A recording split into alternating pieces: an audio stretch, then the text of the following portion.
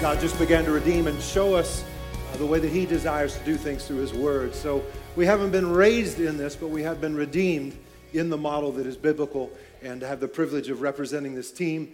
We did lead a church in Southern California, San Clemente, a beautiful area of the United States.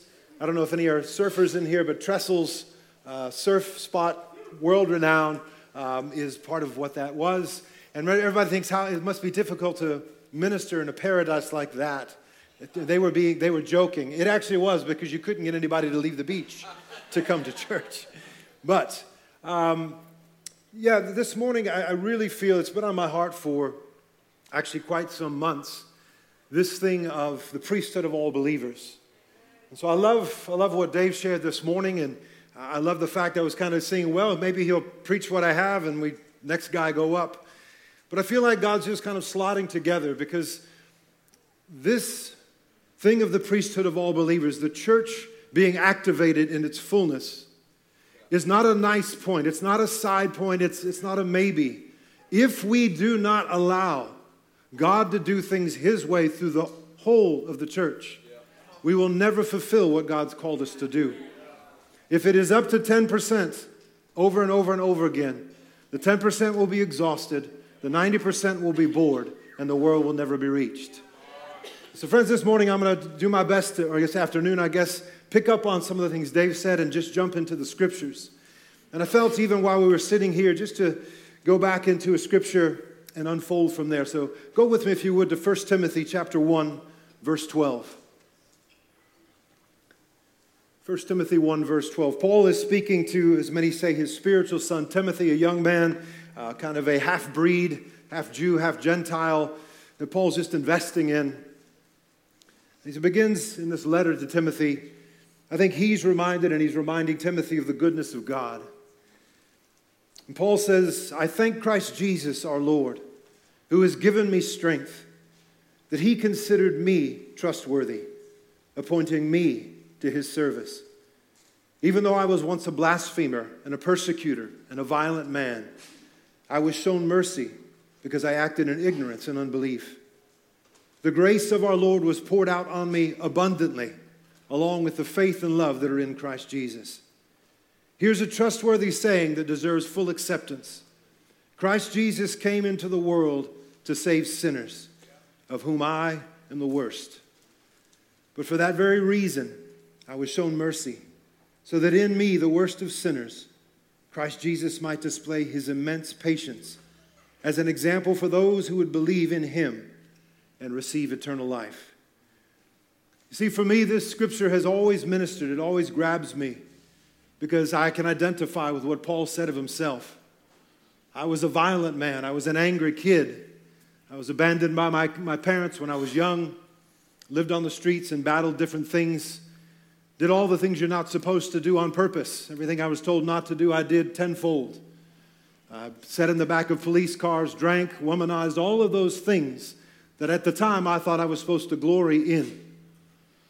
And again, without going into a full scale of my testimony, God brought someone in my mind worse than me, an ex-hell's angel, into my life, who shared his testimony. And I looked at him and I said, if God, if you can save him, you can save me. And when God on that August in 1992 grabbed my heart, gripped me, I didn't remember what the preacher was preaching, didn't matter. My heart was pounding out of my chest. And He gave a call for anyone who wants to receive Jesus to lift up their hand. I couldn't put my hands up fast enough. And then He says, I normally don't do this, but I feel like you need to come forward. And we were in a building that had pews, and everybody was holding hands. And my now wife, my Catholic wife, I take her hand and I drag her across pews, not realizing I was breaking all the sacrilegious rules of what you don't do on a pew, and running to the front. I gave my life to Christ. I was born again on that day. And friends, all I ever wanted to do from that point forward was tell people about Jesus. I wanted to tell them about the one who saved me, the one who would take a broken kid inside of a man and redeem him and restore him and rebuild him. A God who would show me that it wasn't when I came to salvation that He loved me, but that He had always loved me. God showed me pictures of Him in my life in the times when I was loneliest. And there he was, cheering me on. All I wanted to do was let the world know there is this Savior, Jesus Christ. And getting saved into what we got saved into, there was much good about it, and they taught us, and they took us in depth, and we took classes. I mean, I couldn't get enough. We took classes on the basics of faith, and every single Wednesday night we went to prayer, and then we went to the classes, and we were doing homework and growing in much of the understanding. But part of the difficulty is we were saved into a structure that had a certain emphasis, which we would call hierarchical. It pointed upward. And all I wanted to do was preach the gospel. We began to have people in our home. I didn't care who it was. I invited people from work, the neighborhood, family. I invaded my now wife's family's house, and I just had people all over the place. I had been saved for a week, and I found the book of James, which, if you know James, he's very passionate and very direct, which is kind of my style. So every day I get people in, and I'd be like, I just read this morning, and I would just share it, and people got saved and touched, and it was just amazing. Because I didn't know yet you weren't supposed to do that. And I would tell people at work, and I would pray for people at work, and I was running a gym at the time, and I'm exercising people. I'm telling them about this Jesus that just saved me, this radical thing that happened, and it was just everything I wanted to say. And then somebody told me, yeah, that's not the way you're supposed to do it. You need to go through these classes, and you need to take these courses, and you need to be in the faith for a certain amount of time, and then you'll go into kind of youth ministry because you're young. You'll be kind of a pseudo-pastor. I'm like, okay. So all I wanted to be was a youth pastor, and I going for it, and there were moments, again, it seemed like that was what was going to happen, and then it didn't happen, and by God's grace, it didn't. Because I didn't realize I had a fiery testimony and excitement, but I was arrogant, and God still had to work things out in me. And what I was striving for was ministry, not the thing that I wanted, which was to just represent Jesus. For 7 years, God worked those things out in me. And again, we got introduced into New Covenant Ministries and began to see differences in those things. And God brought me to a point where I was working, selling heavy equipment. And everywhere I went, I was able to minister. People would come to my desk and say, I want what you have. I've seen your marriage. And I'm like, it's just Jesus, and the chance to share with them and have them come to our house and come to church. And it was just rich. And God brought me to a place where I just said, Lord, if I never have a title, and if I never am a full-time minister, I don't care. I'll preach where you've placed me. And 2 days later, I got a call from the guy leading the church at the time and brought us in. He says, listen, we want to bring you on full-time. And what God put in me, I think, was a dissatisfaction with the system. Because the system is not a biblical one. It's a man-made one that constrains what God wants to do. Dave commented on that 10%, 90%. And I just said to a couple guys, if we carry on with 10% of the people doing 100% of the work, you're going to have 10% of people exhausted, 90% of people bored to death, and the world will never be reached. There's something that God wants to break in his people for freedom. So that instead of having people sitting in chairs and applauding and getting a little bit, people are released and equipped and raised up, stirred and excited in the thing that they were made to do.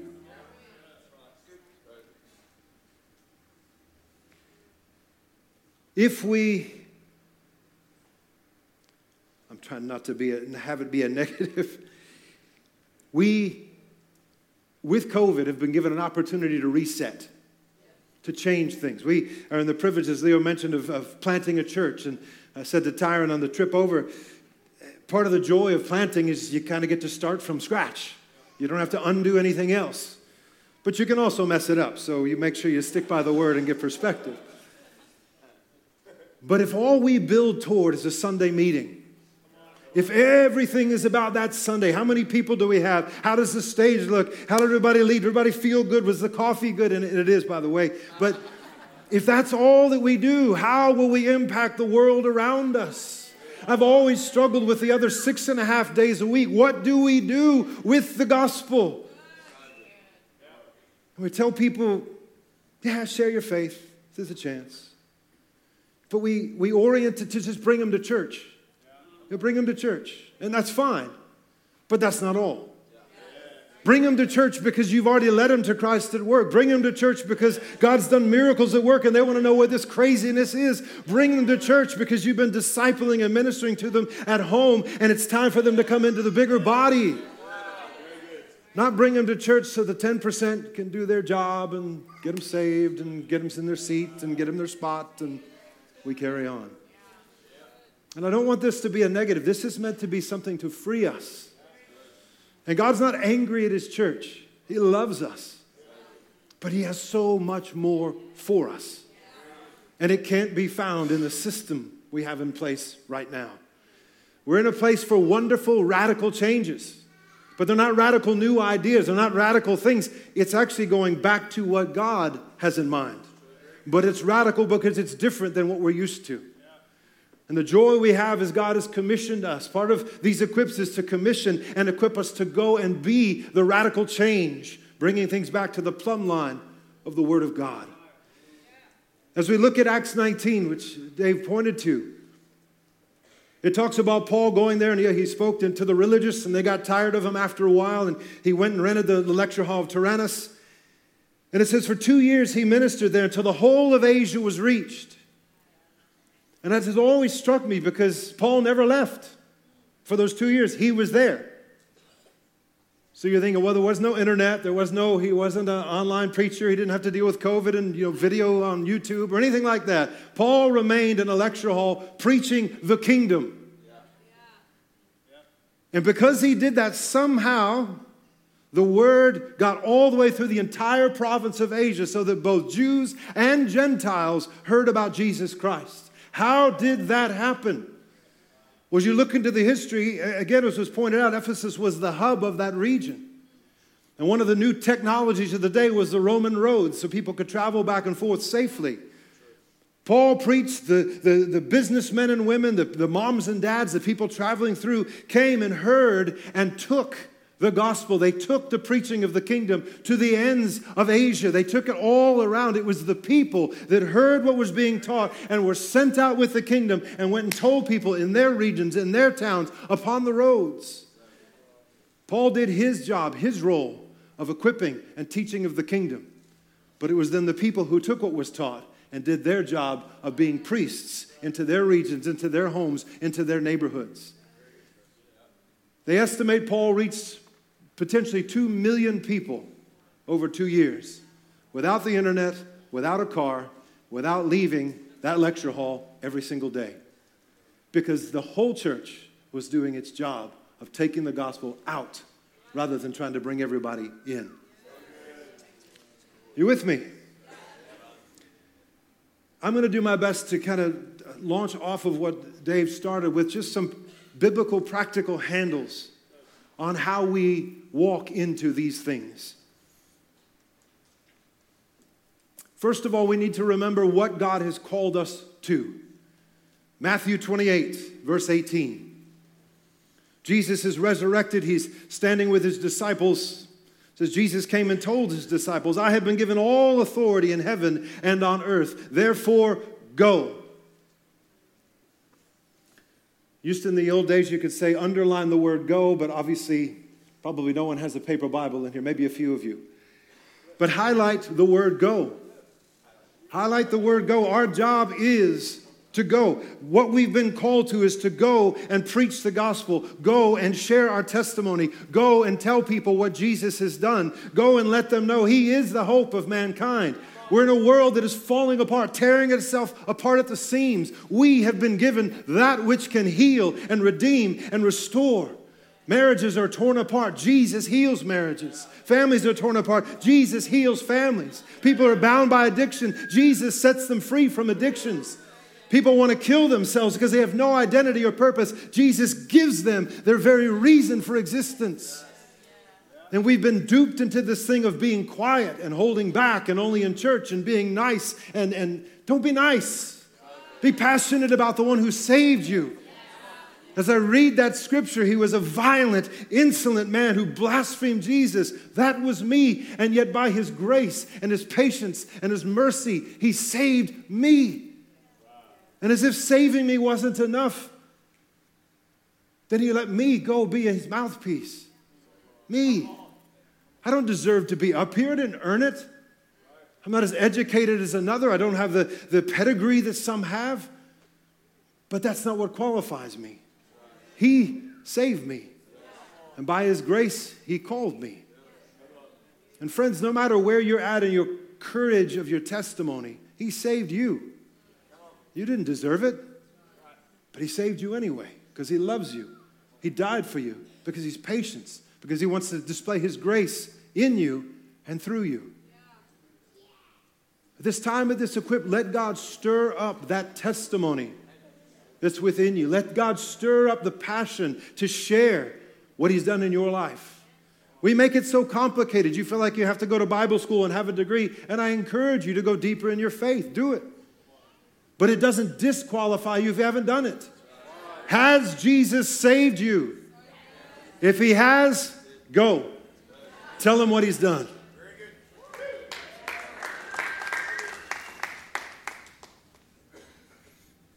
I always say, share Jesus everywhere you can, with everyone you see, everywhere you go, every chance you get. Just be about him. If he is your obsession, you can't stop talking about him. So that first point, I don't know whether it's proclaim Jesus. That's the first thing we do, called to in this. Secondly, that scripture tells us, go and make disciples of all nations. Part of our privilege and our call is to equip people. That's why this is named an equip. It's not a conference. It's not a gathering of nice ideas. We're simply trying to do as a team what we're called to do, which is equip each and every saint for the calling God created them to walk in. And so our role, and this call of equipping isn't just for bring them to Leo and he'll equip them. No, you equip them. And if you're not sure how to equip them to the degree you can and keep growing and get help. But we're called to go and make disciples of all nations. Disciples disciplined in the things of God. And if you don't like getting up and praying, you don't like getting up and reading your Bible and those things, I'm sorry. But if you're going to be a follower of Jesus, disciplined in the things of following him, that's going to have to become a key part of your life. Not because he's got a list checking and to get to heaven, he's going to say, you know, you kind of slacked on the reading thing. You probably should have picked that up. But because he wants you to be as equipped and ready as you can to share him with others. So you feel the confidence and the boldness and the courage to be able to share that which he's put in you and will work through you. And all of you are here at an equip. That means you've already taken those steps. But I want to encourage you as you're equipped this week, don't hold on to it. Don't just look at your notes or not look at your notes and say, that was great, we'll wait till the next one. Take what he's equipped you with and go and equip others. Make disciples of all nations. Gather in some people at work. Gather in some friends. Gather in some family. Have some coffee and say, what do you think about Jesus? And just start investing in them what's been invested in you. If each of us take on that role, everyone around us is growing. That means it's not up to Leo to come up with all the goods for 45 minutes on a Sunday and hope everybody gets fully equipped. Instead, the people who are sitting around us have been equipped to the measure we can, and then partnering together, equipped to the measure they can. And as a team comes together, equipped to the measure that we can. Friends, it is something we've been called to do together. All of it. And what a privilege it is. I realize with the spotlights, I'm a spitter. I apologize. It's probably why the chairs are so far back.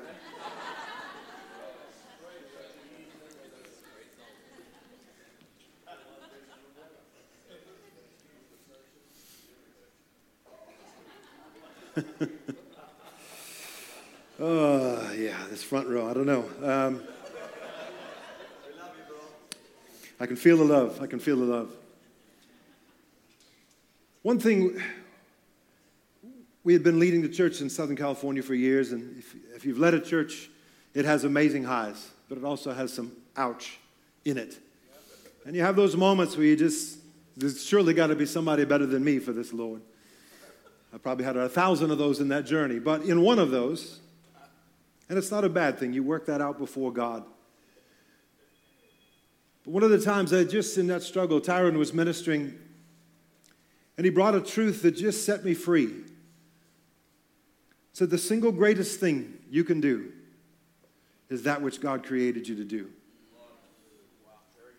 The success is in that. Is he pleased?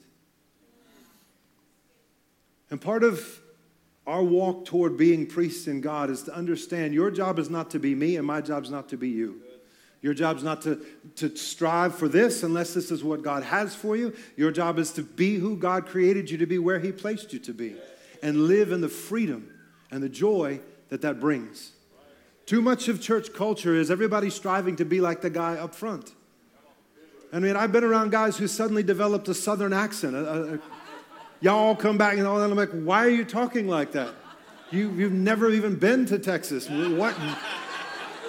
But it's because the guy who was discipling them was teaching them be just like me. So they bought the shoes, they had the shirt, they had the accent, the hair was, tyrant-like. I mean, the whole glasses, the whole bit,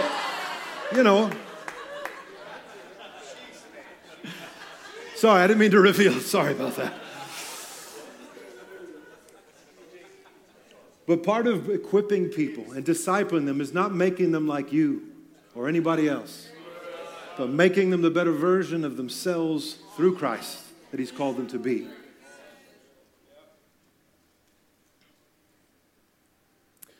Looking at my notes going, I've just completely launched out of them, but that's all right. Part of our discipleship has to be to teach people how to live this out. It can't just be teach them how to be good in church and just teach them a couple of things. We have to begin to equip and train and teach people how to live this life out there. Our direction of what we equip and how we equip people has to always be with an outward thrust. As was pointed out, we spend maybe 2.5 hours for some of you who come in late and leave early, maybe an hour every Sunday. No one knows, but get your coffee, get in. If you're convicted, that's on you. Repent, work it out. But friends, when we leave church, we go into the mission field. That's where it begins, not where it ends. There used to be signs in churches, and I think I'm going to have to get one put up on the door that you exit that says the mission field. So when people left church, they knew where they were going. Friends, we've got to have that mindset. When we come together on a Sunday, it is the coming together of the saints to rejoice in what God has done, to have whoever's leading, who's heard God for this, to say, this is what God has for us. Kind of go team, let's get out there and go do these things. And we all go off to the strategic places God has put us, and we live and we disciple and we minister, but we have to live this out well.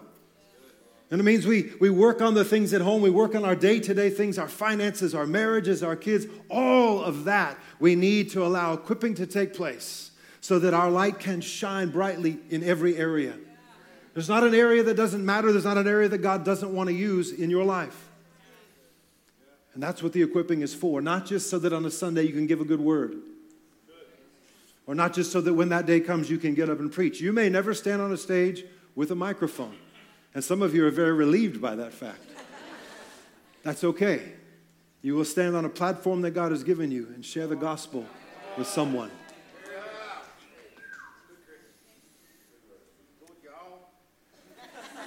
Oh, here we go. I was going to go down that road, but I'm going to skip it. Woo! Jesus goes on and says to them, make disciples of all nations, teaching them to obey everything I command. Part of discipleship for us and for those we disciple has to be surrender. Jesus is Savior, absolutely, but he is also Lord. Tyron spoke of it last night, that thing of the disciples saying, surely not I, Lord, surely not I, Lord, and then Judas saying, surely not I, Rabbi. Jesus was his teacher, but not his Lord. Friends, we have to allow it to happen to us first. Surrender every area of your life. That's where true discipleship can begin. But as we lead people and we get to pour into people, no matter whether you've been saved today and you're reaching the next guy that's saved the next day, it begins at surrender. I give my life completely to you, Lord. And I know that can be a process. It wasn't, and everything didn't change. It was time God worked things out in me.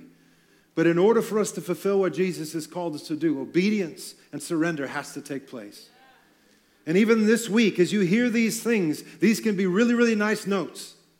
Or these can be transforming works that change where you live, the church you're a part of, the country you're in, and the nations of the world if we obey. And it's not a taskmaster cracking his whip. It's our loving Father who died, sent his Son for every single one of us, saying, I've given my all for you. Give me your all and watch what I can do. We can't say I'm all in if we're not all in. I know that was profound and deep. I could say it with a southern accent. It might sound a little better. I don't know. But we honestly have to be at that place of absolute surrender. We want our people to be all in. We have to begin there first. And as leaders, as preachers, if you have the chance to preach, it is nice to have them pray a prayer and come to Jesus and he makes you feel better. He washes away your sin, but he also asks of you everything. Everything. And let me tell you, that day when I gave my life, I gave everything gladly because I understood what I was and what I had was nothing. Sometimes maybe people need to get a chance to get to that place before we give them a substitute. But let's make sure we give people the whole gospel. Savior, absolutely, forgive me of my sins, save me as a wretch that I am. But Lord, take my life that I have messed up on my own and lead me this point forward. And I can be all in.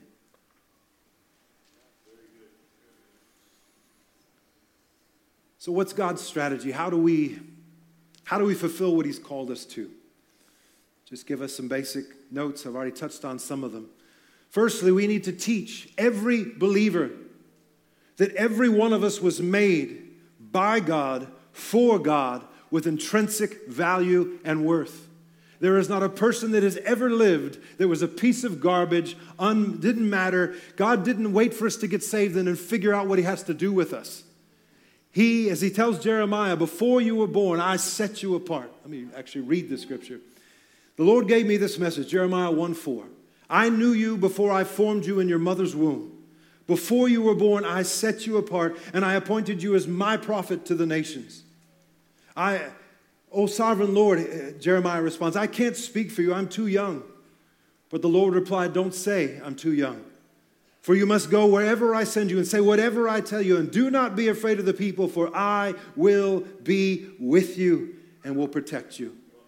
And then he says, then the Lord reached out and touched my mouth and said, look, I put my words in your mouth. Today I appoint you to stand up against nations and kingdoms. Some you must uproot and tear down, destroy and overthrow. Others you must build up and plant. Jeremiah was a timid prophet. And yet the calling God gave him wasn't to match his timidness. The calling God gave him was to change the world. And friends, the first thing we need to understand about us and about those God has given us to lead is he created you and I with thought, with plans, with purposes. Before time began, he knit you together in your mother's womb. Everything about you, even the things you look in the mirror at and hate, he loves. And he made with purpose and he made with intent. There's something about you that is not like anyone else. And he's called you with those innate, intrinsic values to go and use those things to change the world. And we live in a world that is confused with identity and all these things, and it goes back to the reality that we do not understand the depth of God's plan and purpose for every single person, saved and unsaved alike. And we as leaders have to catch this for ourselves, but we have to impart it. Doesn't mean you preach the same thing all the time, but it means it's in what we preach. That there is something that is meant to change the world in every single person. And our privilege is to help pull that out of them and get them on that platform God created them for and watch them soar. That means every drug addict whose life is a waste, there's a purpose of God in them. They were made not for that, they were made for kingdom things.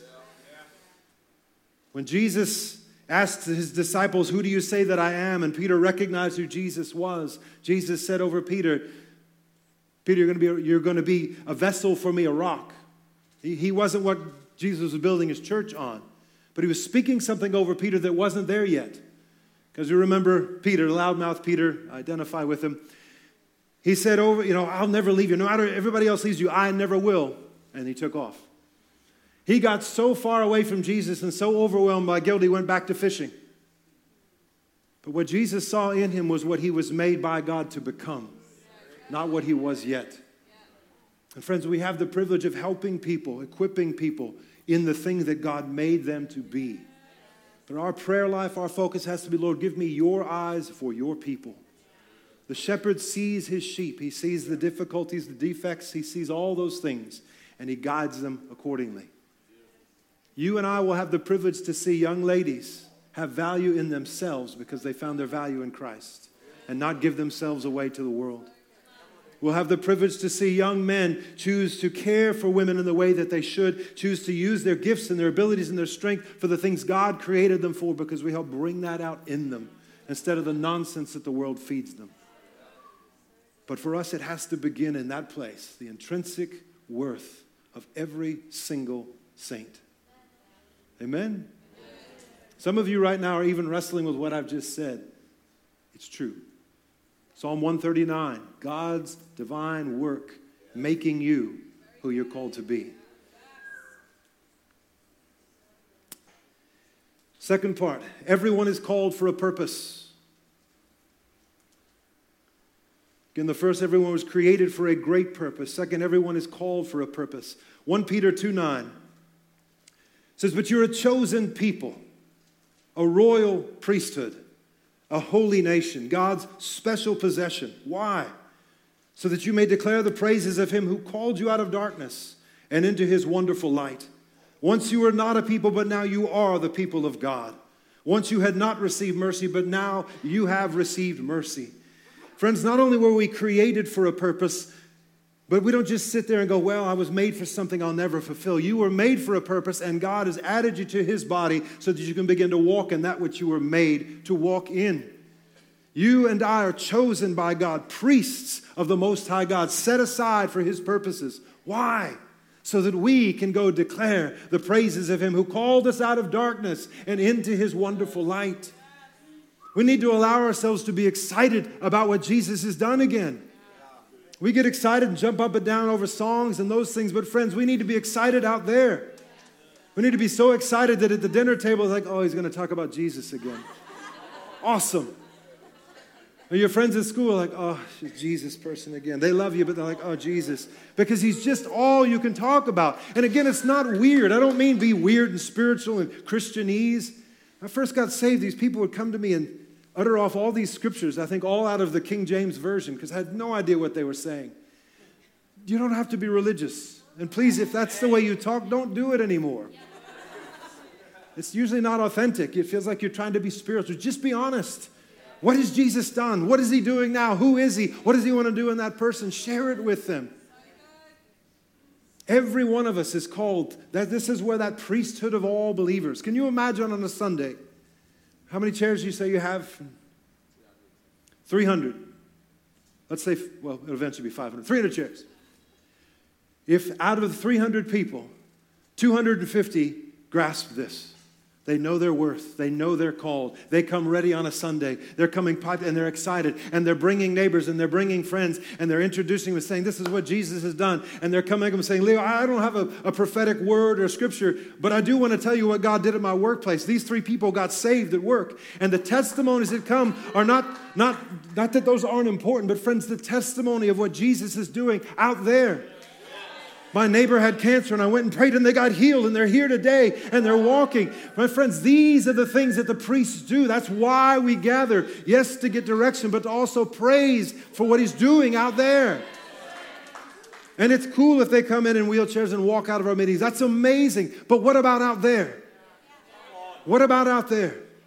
You take that friend out for a coffee, you talk about Jesus and they're like, all right, you've worn me out.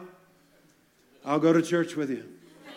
But they're not just going to church cold because they saw it on Google. It's because you've loved and you've told them and you've given your testimony. And they come through the doors like I did. And they hear about this Jesus. They don't even know what's being preached. But the Holy Spirit grabs them and they run to the front. And they are born again right in the midst of these things. But it begins in the priesthood. Not in the 10%. But in all of us.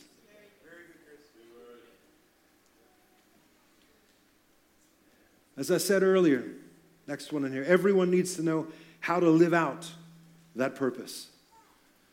We need to teach our people. And when I say that, all of a sudden it becomes the small group teaching. There are roles in the church, and we look biblically, there are elders, deacons, and I don't have time to go into the government of the church, hopefully, and trust you understand those things. But each of us as priests can take part in these things of investing in other people. But we as leaders, we need to teach our people to be faithful. Faithful to God first and foremost and always. To grow and mature in their walk. To prioritize Him daily. And to walk in obedience to His call. We have to teach that. Don't assume anything. Paul says, I don't mind repeating. I don't mind telling you again. And everything scripture I'm reading here, I trust most of you have probably heard multiple times, read yourself, maybe even preached on it. It's still worth hearing again. Be faithful. We have to teach them to be faithful in our marriages, in our families. In California, when we were there, the divorce rate amongst Christians was higher than non-Christians. Somewhere close to 70% in Orange County. Nobody missed a beat because the pastors were divorcing too. Friends, we have to teach people to be faithful. Husbands, faithful to their wives. Wives, faithful to their husbands. We have to teach our kids the Word of God. They're getting everything else at school. Let's give them the one thing that will anchor them to that which is unmoving.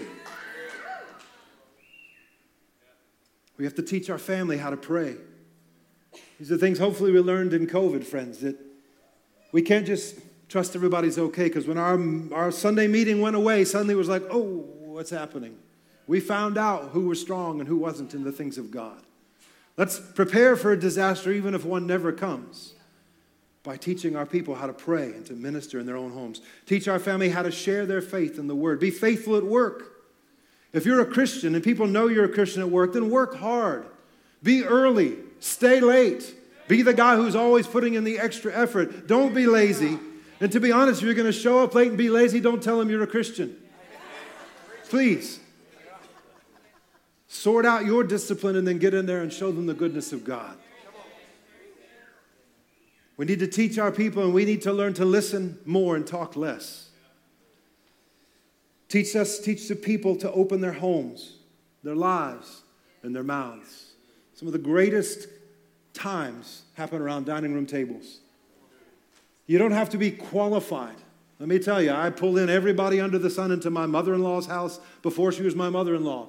She'd come home and be like, why are all these people here? I just told them about Jesus. I read James 2 today, so I'm going to teach about James 2. It didn't matter. But they loved coming into a home and those times together. Friends, open up your homes and teach the people to open up their homes. It doesn't have to be a connect group officially. Obviously, if they're teaching and doctrine and all that, yes. But just for people to open their homes that have neighbors in, that should be day-to-day life. It's what they did in the scriptures. Jesus ate often. I like that. I love Jesus and I enjoy food, so this works. Teach them to know how to share their testimony. If you don't know how to share your testimony, then spend time.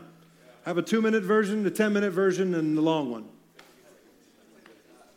30 seconds. Matt will give you all the formulas.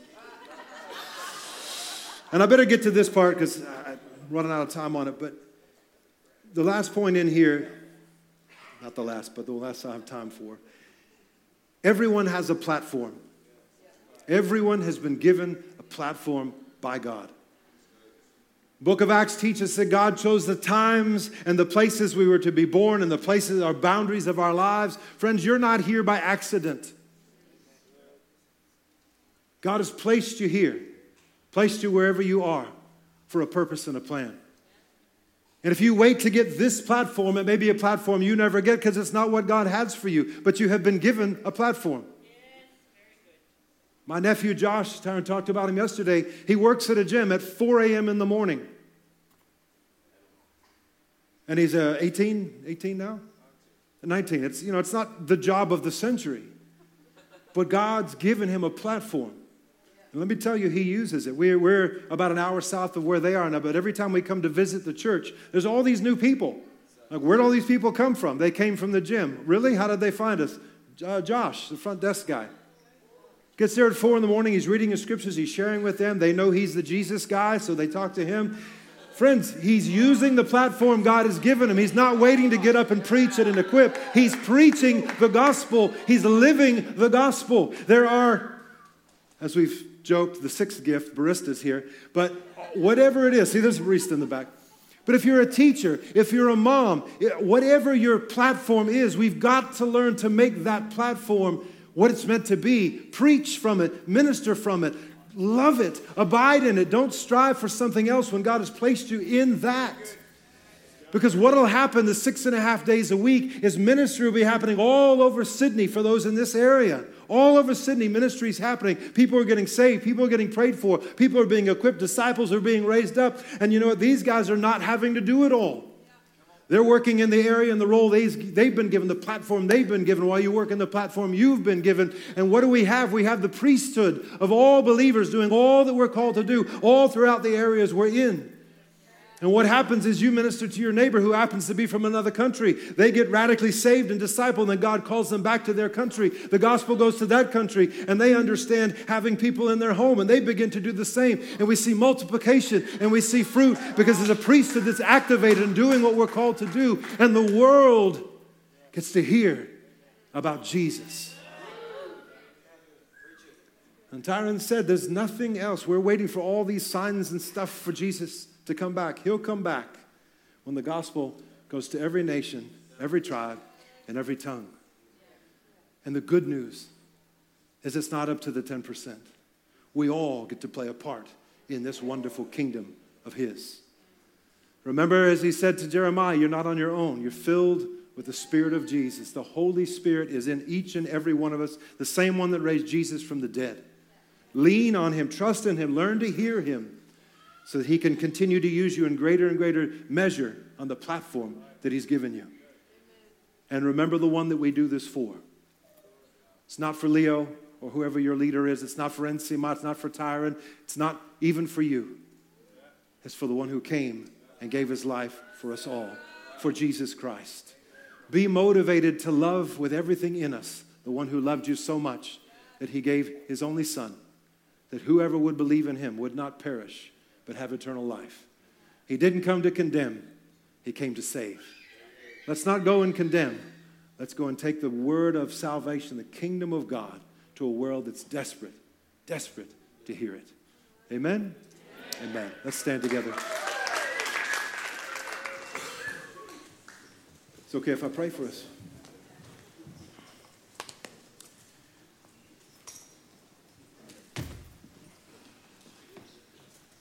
Sorry, didn't mean to make a thud there. So with this, every time the Word of God is preached, we want to learn to respond. I'm just going to ask you where you are. Respond to whatever. If you're a leader already, great. There's changes we need to make. Sorry, this is not going to work out. If you've just gotten saved, welcome to the family. Open yourself up to what God wants to do. But Father, this afternoon, we're just incredibly grateful for you. We've declared it in our songs, but we want to declare it in how we live going forward. We want to declare it by what we do as we leave this time, as we go back to our communities, our churches, our nations. We want to live for you with everything in us, all in.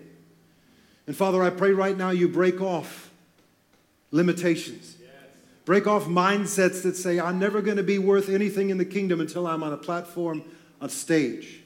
I pray, Lord, let the revelation that we all have been given the platform that you have for us. I pray a release of gifts, a release of testimonies, a release of excitement, a release to have people in homes. I pray for a release of confidence and courage and strength in your people. That from the youngest to the oldest, they're out there sharing their faith. That they're at school telling their person next to them about Jesus, and in the classroom, in the cafeteria, and they're at their workplace, and they're at the grocery store, sharing their faith on the platform they've been given. I pray that moms that feel overwhelmed with their 3 kids find themselves sitting across from another mom on the platform they've been given, sharing Jesus Christ with another mom who needs to hear it. I pray for our little ones, Lord, as soon as they can talk, to begin to talk about Jesus and the platform they've been given to open doors into families to be open, Father. And I pray, Father, for the senior among us, Lord, who've been relegated to being too old or out of the picture to know until they take their last breath, they are called by the King and given a platform for ministry that they are yet to walk in. I pray for joy and excitement and vigor to be in their bones again. I pray for us, Lord, to be released as your kingdom of priests, to take the gospel, the good news of Jesus Christ and his kingdom to the ends of the earth. In Jesus' name, amen. Amen. Awesome.